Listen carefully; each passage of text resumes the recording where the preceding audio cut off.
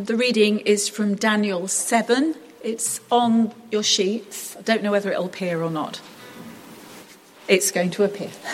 There we go. I, Daniel, was troubled in spirit, and the visions that passed through my mind disturbed me. I approached one of those standing there and asked him the meaning of all this. So he told me and gave me the interpretation of these things.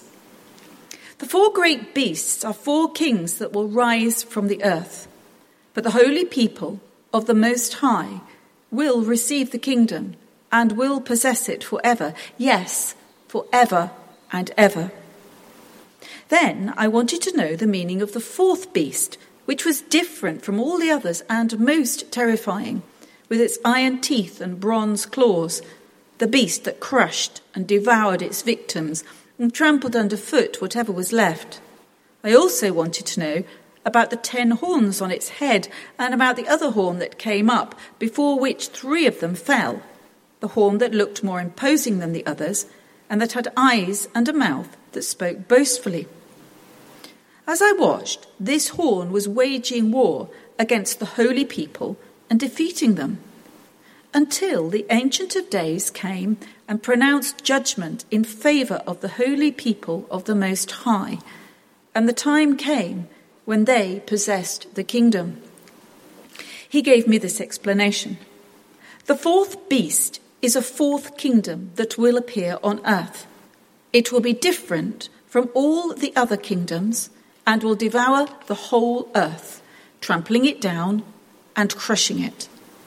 The 10 horns are 10 kings who will come from this kingdom. After them, another king will arise, different from the earlier ones. He will subdue 3 kings. He will speak against the Most High and oppress his holy people and try to change the set times and the laws. The holy people will be delivered into his hands for a time, times, and half a time. But the court will sit, and his power will be taken away and completely destroyed forever. Then the sovereignty, power, and greatness of all the kingdoms under heaven will be handed over to the holy people of the Most High. His kingdom will be an everlasting kingdom, and all rulers will worship and obey him. This is the end of the matter.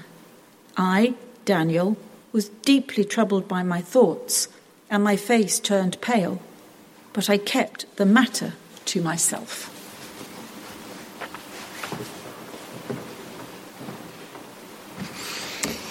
Thank you very much, Jane. Our series in the I Ams from John's Gospel is over now, and we're now heading into the middle bit of Daniel. If you're not a regular at the morning services, you might be wondering why. It's because we did actually do Daniel chapter 1 to the first half of 7 in our morning services in the autumn last year. And then we had a bit of a break, and now we're coming back to the second half in the evening services now. Good encouragements to make it to a morning and an evening service as well, if you can. Anyway, obviously the second half of Daniel is too strong stuff for the morning congregation, so we're getting in the evening. This is the material that you won't find in Sunday school. The fiery furnace and the lion's den, they come up in the first half. They're quite strong stuff themselves, actually, aren't they? That's good for the Sunday school class.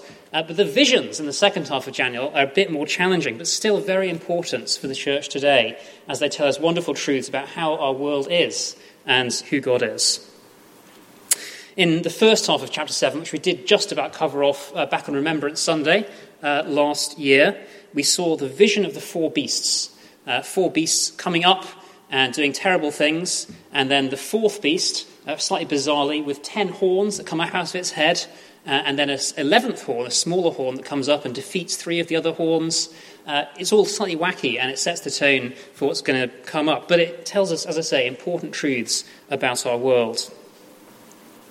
The focus in that first half of chapter 7 was on the transfer of power from the little horn to the Son of Man, who's presented to the Ancient of Days, and the awe that we feel at seeing that coronation of the Son of Man, who's given all power and authority. Well, by contrast, the focus in the second half of chapter 7 is going to be on the horns, the little horns and the beasts, which Daniel is going to ask in a perplexed fashion about. There was a little bit of ambiguity, which we talked about when we looked at it, about who these beasts are, what they represent, especially the final one and what its horns represent. Well, the short answer is you don't know exactly. It's not totally clear. There are some strong parallels between the four beasts in chapter 7 and the dream in chapter 2 of Daniel, of the statue and the four layers to it that we read about a few months ago now. It's likely, but not definitive, that those four in the dream stand for four great empires of the ancient world: Babylon, Persia, Greece, and Rome. And it's possible, likewise, that the four beasts stand for those four great empires again.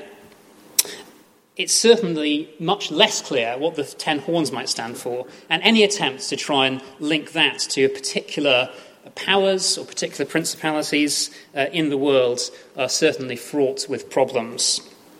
So let's not try doing that, certainly. It's possible they simply refer to the many powers that have arisen since the decline of the ancient world and the decline of that fourth empire of Rome. There's another important difference between chapter 2 and chapter 7 of Daniel. So in chapter 2, the focus was on the great stone, the stone that hit the statue and brought it tumbling down, and then it grew into a great mighty mountain, and the process by which the kingdom of God thereby was established in the world. By contrast, at the back end of chapter 7, we're going to look at now this evening, the focus is much more on the power of the horns, and the little horn in particular, before the sudden and calamitous downfall that they suffer at the hands of the kingdom of God. Chapter 2, the focus was on the gradual growth of the kingdom. Chapter 7, the focus is on ungodliness, represented by the horns, before the sudden coming of the kingdom of God. Both of those, of course, are entirely true. They're not contradicting each other. We're not finding a Bible contradiction within the pages of Daniel itself. Both of these situations are true. It's the kingdom is now and growing, and it's also not yet, one that will come suddenly and unmistakably at the end of the ages in the way described here in chapter 7. In the meantime, there are three particular manifestations of ungodliness that we find represented here in chapter 7 that will characterize the world as we know it: violence, war, and blasphemy. Now, I'll pause there. If you're feeling a little bit defrauded by me explaining these away in terms of abstract concepts of violence, war, and blasphemy, I'll say in my defence that I think, again, like in chapter 2, this vision is meant to be a little bit vague, and we're not really meant to be able to pin down exactly what the prophecy is talking about.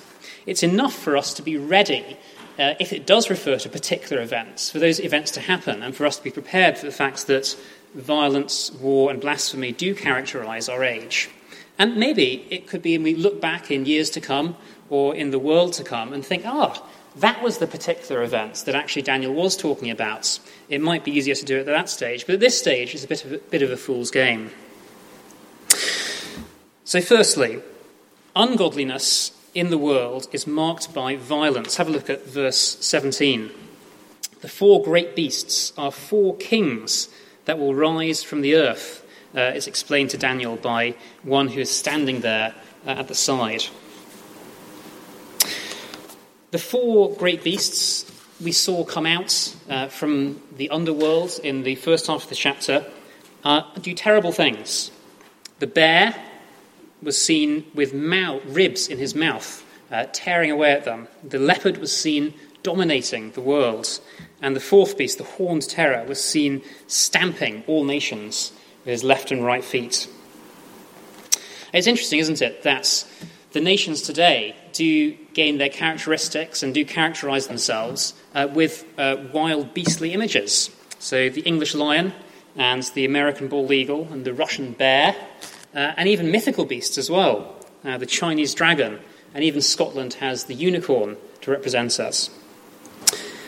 Even today, in our so-called civilised modern world, nations do characterise themselves in terms of wild, ferocious beasts. And so it's no surprise to find the kingdoms that are represented by these beasts in Daniel 7 are represented by wild beasts doing ferocious things. Our world is characterized by violence. Certainly the four empires that seem most likely to be represented by those four beasts, Babylon, Persia, Greece and Rome, were marked by violence. Even within Daniel, we've seen the Empire of Babylon throwing people into a fiery furnace, of Persia throwing them into a lion's den. Greece, meanwhile, well, Alexander the Great and his conquest thought nothing of entirely destroying the city of Thebes and murdering thousands in his wake. Rome, meanwhile, of course, renowned for its means of crucifying criminals. But even absent of those connections, and if we're going to abstract the concepts that we find, the vision reminds us of quite how violent our world is, that humanity without God is, in general, violent. Muggings, theft, intimidation, blackmail, murder. We don't need a war in Ukraine to have these sorts of things come across our news headlines and on this TV screen. Human nature is to use force to achieve power. And the only thing sometimes that can deter it is the threat or reality of greater force. Of course, that's our temptation too. It's not just a problem for others, for people out there. Remember Jesus' words in the Sermon on the Mount. You've heard, don't murder. But I say to you, anyone who is angry is liable to judgment. Anyone who insults another is liable to the council. Anyone who says, you fool, is liable to hellfire. Groups and nations that commit violence are made up of individuals who will that violence.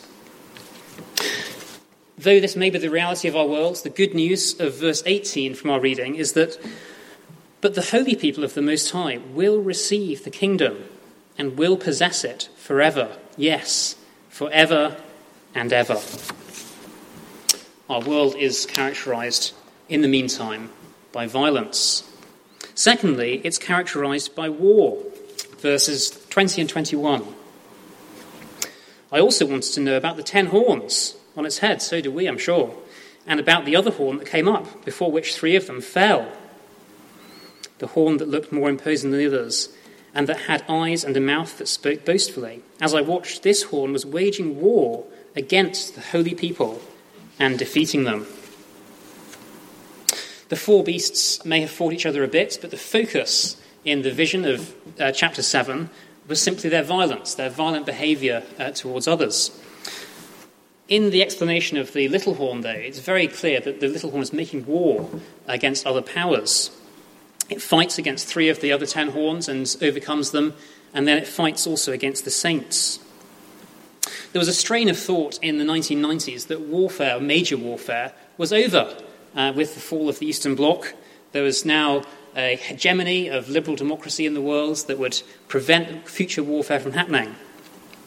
Well, that might have been slightly naive, looking at it now from 30 years' perspective. They thought back then, perhaps, that China was going to fully open up, that the Islamic world would westernize, that dictatorships like Cuba and Belarus and North Korea would gradually fade into history. But now we see that in some cases, these things are going in completely the opposite direction to what was thought at the end of the Cold War. 2001 certainly questions that consensus, and 2022 perhaps has further put another nail in its coffin, if not shattered it entirely. Ukraine might just be the tip of the iceberg. What will happen next to Taiwan when China sees the ease with which a state can simply take over a smaller neighbour? What about Israel and Iran and the nuclear standoff that's brewing there? What about Georgia and other former Soviet states on the edge of Russia? What fate will theirs be after the Ukraine situation? What about Greece and Turkey, etc., etc.? And meanwhile, wars going on within Yemen, Ethiopia, Somalia, and smaller conflicts just bubbling away in many other parts of the world in Africa and South America. War is very much here to stay, sadly. Whether or not it's on our screens, it's going on and will continue to go on, just as Jesus says that wars and rumours of wars will continue. Verse 21 of the reading is especially disturbing, isn't it? That the little horn was going to wage war against the holy people and defeat them. A few wars in the past have had particular outcomes, particular negative outcomes for the church and church groups. The Armenian genocide, the starvation of the Maronites in Lebanon, and much more recently, of course, the ISIS attacks on the Chaldeans in Iraq. But the prophecy here seems to be much more concentrated, a focused war specifically on the saints. And persecution of Christians globally is a war by another name. There's certainly no declared war going on in China at the moment, but there are churches being demolished. There's no war underway officially in Iran, but there are many Christians and Christian ministers in prison. There's no war officially underway in India, that Christians continue to be burned and churches looted. Evidence, all of it, of the little horn at work, waging its war against the saints. But again, good news at the end of this little section in verse 22. This all happened until the Ancient of Days came and pronounced judgment in favour of the holy people of the Most High. And the time came when they possessed the kingdom. In the meantime, violence and war, and thirdly, blasphemy. Ungodliness in the world is marked by blasphemy. Verse 25.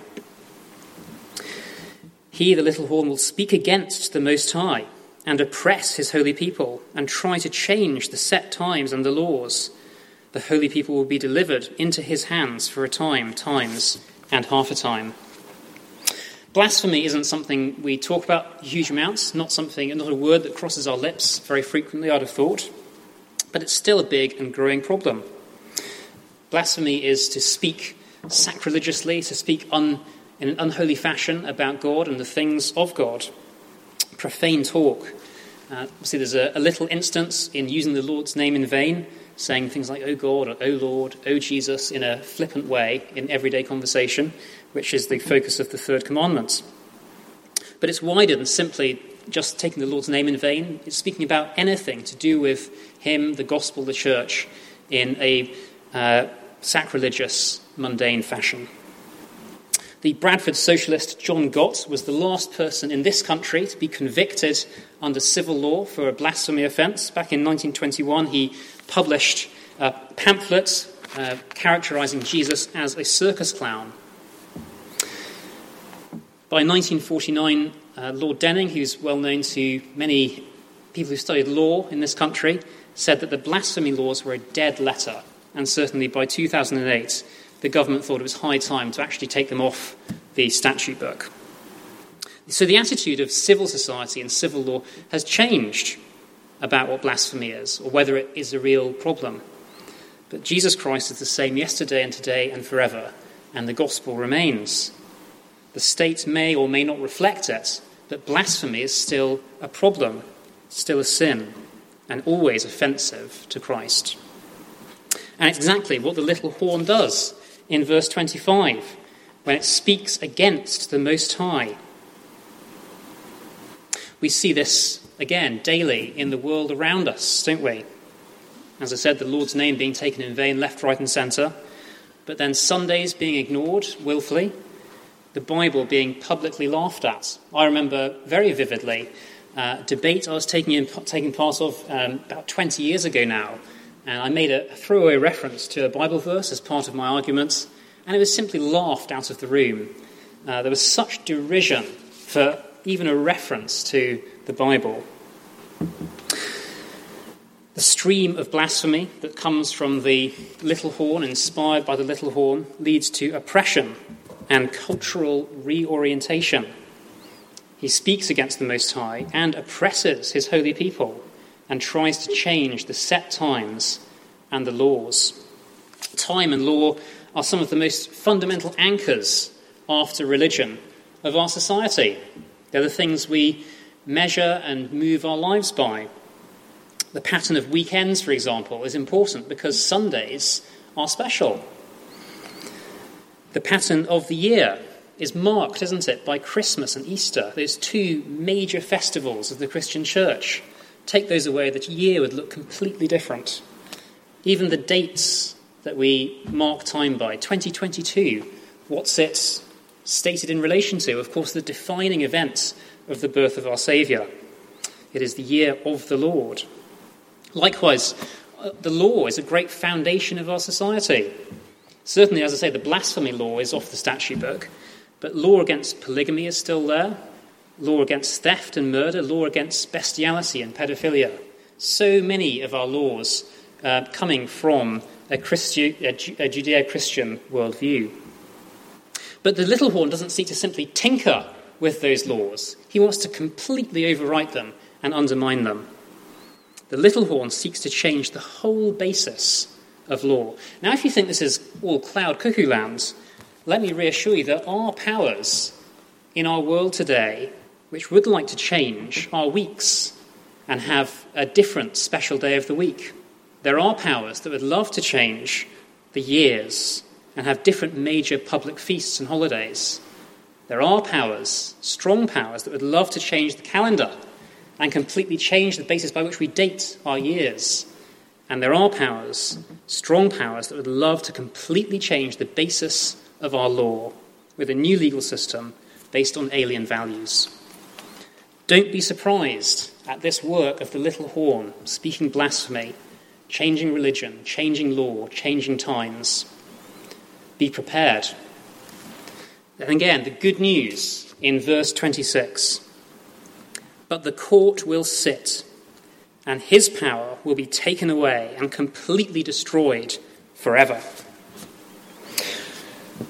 What's the result of all this for Daniel? Well, verse 28. This is the end of the matter. I, Daniel, was deeply troubled by my thoughts, and my face turned pale. But I kept the matter to myself. There's a human response there. Despite reassurances that we've had throughout the passage, to be deeply troubled, to be worried by what he's seeing, which I'm sure would have come across in this vision in great colour and clarity, muted slightly for us perhaps by the need to express it in words. But whatever troubles us, and whatever troubles us, whether from the passage or from what we read in our news headlines and see in the news, whether in Ukraine or elsewhere, we can be reassured by the same things that sought to reassure Daniel and keep him from those troubles. Summed up best perhaps by those three little words at the start of verses 18, 22 and 26. 18, but the holy people of the Most High will receive the kingdom. 22, until the Ancient of Days came. 26, but the court will sit. Terrible things happening in our world. Terrible ways in which it's characterised. But the kingdom will come suddenly, unmistakably. It's growing, but it will come fully one day in great power and glory. And may we be reassured by that, whatever may come. Shall we pray?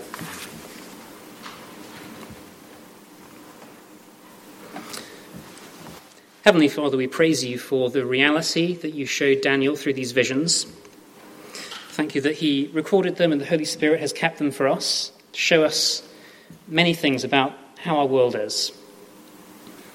Help us to read them responsibly, Heavenly Father, not to get carried away, but to see the truths that you have for us here, to prepare us for life in your world. We're sorry, and Heavenly Father, we mourn for the evil we do see in our world, particularly at times like this. We pray against it, Heavenly Father. We pray for restraint of evil and for deliverance for ourselves from evil. And yet we pray also that your kingdom would come and these times would be wrapped up and the Lord Jesus would reign and be seen to reign forever and fully over all things. Amen.